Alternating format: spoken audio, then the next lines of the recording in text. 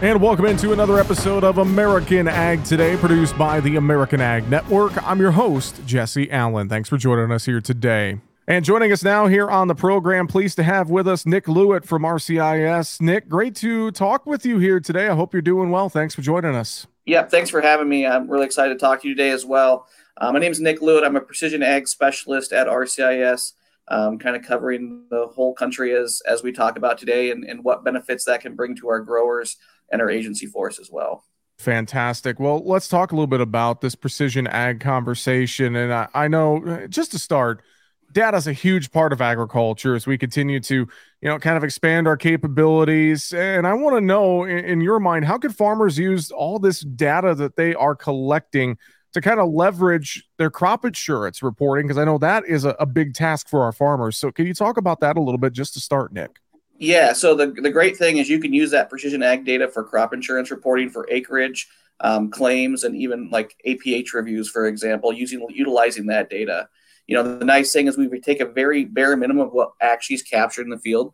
We want to know the plant date, how many acres and what crop. We're not necessarily trying to pull which varieties are planted or anything like that. So it's a pretty basic version of data they're already capturing in the field to make it pretty much a seamless process for them to transfer that data to RCS and use it for their reporting needs.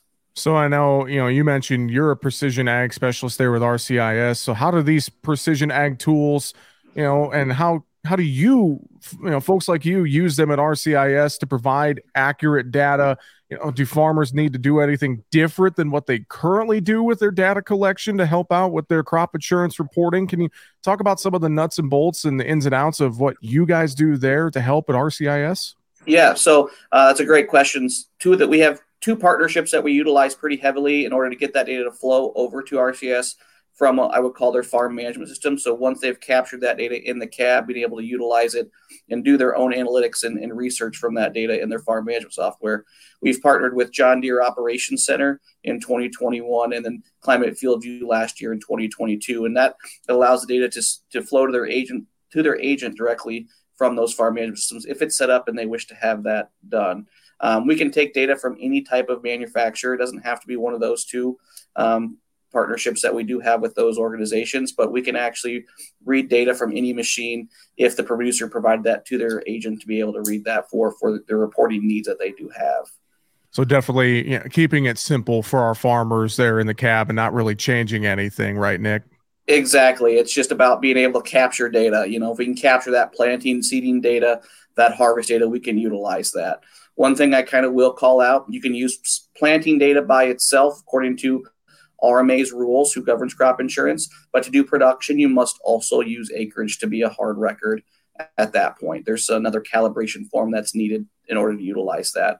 But when I go see growers, the majority of them are already doing all this data collection. It's just getting it from their farm management system or their equipment to RCS and their agent to be able to process that data for them. Well, Nick, thinking about all of this data that farmers are collecting and just the continuous improvement in precision ag and data collection having an impact on crop insurance, do you think will this have a broad impact on crop insurance types that are available to farmers in different areas as we collect more of this data? I mean, what's the future kind of look like here, Nick? Yeah, I mean, precision ag and crop insurance is evolving. It's been out for a while. Our mission at RCS is to make it more efficient, easy to use, and so it gives the grower more time with their back in the day instead of going traditional methods. And maybe that traditional method would be at the farm service agency, bringing the maps to their agent, having that work done. We can actually take the data they actually use in the field and utilize that to make sure they're adequately covered for the correct coverage they purchase as well. The biggest thing I would say from that perspective as we evolve is, one of the things I think is a huge part to precision ag and crop insurance, especially in areas like South Dakota that you talked about. Any producer that has an irrigation system, before they had to have a discernible break around that. Now with precision ag, you can plant and harvest straight through that field using a planted irrigated boundary to keep those separated, or a planting prescription to show their rate change.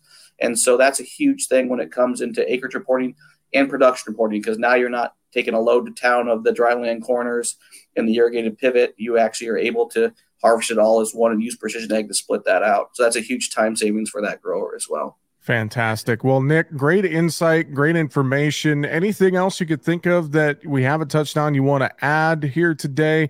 And I'm sure as well, if folks have more questions, they could reach out to RCIS. They can go online, rcis.com. I'm sure there's a lot of different ways to get in touch, isn't there, Nick? Yep, 100%. I think the biggest thing is we keep seeing adoption of precision ag and crop insurance. If you're really interested, please talk to your agency. We're more than happy to help them get started. And work through that process with them as well. And we just really want to make it more efficient, more innovative for that grower. So, if they're in the cab and data is flowing off electronically with their wireless data transfer, we can get that and have their crop insurance ready when they're done at the end of the year. We just really want to focus on our customers and simplify that process and make it better in their experience, right? Realistically, they bought technology to make it their life easier, and that's what we're trying to do here at RCS is make their life easier by using precision ag data. So they're not going through and spending hours, drawing on FSA maps or going to their agency's office. It's readily available as soon as they get there. Fantastic. Well, again, folks can get more information, reach out, rcis.com. With that, Nick Luett with RCIS. Thanks for joining us here today, and we'll look forward to talking to you again in the future. Thanks so much. Sounds great. Thanks for your time today, Jesse. I appreciate it. And once again, Nick Luett with RCIS. Thanks for the time here on today's program. One news headline before we run out of time here on American Ag Today. Bayer has settled with the state of New York on allegations that the company falsely advertised the glyphosate-based Roundup, agreeing to pay $6.9 million in fines and removing various claims from advertisements in the state. In an article from DTN, in the statement announced by New York Attorney General Letitia James, the state uses a variety of studies that purport to show glyphosate is dangerous to wildlife, despite claims made by Bayer the herbicide is safe. Those studies point to alleged harm to bee populations and other animal species from the use of Roundup on lawns and gardens. Now, although Bayer has started to remove glyphosate-based Roundup for lawn and garden use from the shelves and intends to use a different active ingredient, the company continues to stand by the efficacy and safety of glyphosate. Now, in addition, the company said it plans to continue selling glyphosate-based Roundup for agricultural use. Now, the company said in a statement to DTN, quote, "We are pleased to resolve this matter, which focused on advertising practices and made no findings regarding the safety of Roundup products and no scientific conclusion that they have caused harm to the environment, including pollinators or aquatic species," end quote. Now, the settlement dates back to a 1996-1998 agreement the company had with the state to discontinue certain advertising claims. So once again, Bayer settling with the state of New York on allegations the company falsely advertised the glyphosate-based Roundup, agreeing to pay $6.9 million in fines and removing various claims from advertisements in the state. This has been American Ag Today, produced by the American Ag Network. I'm Jesse Allen, wishing you a great rest of your day.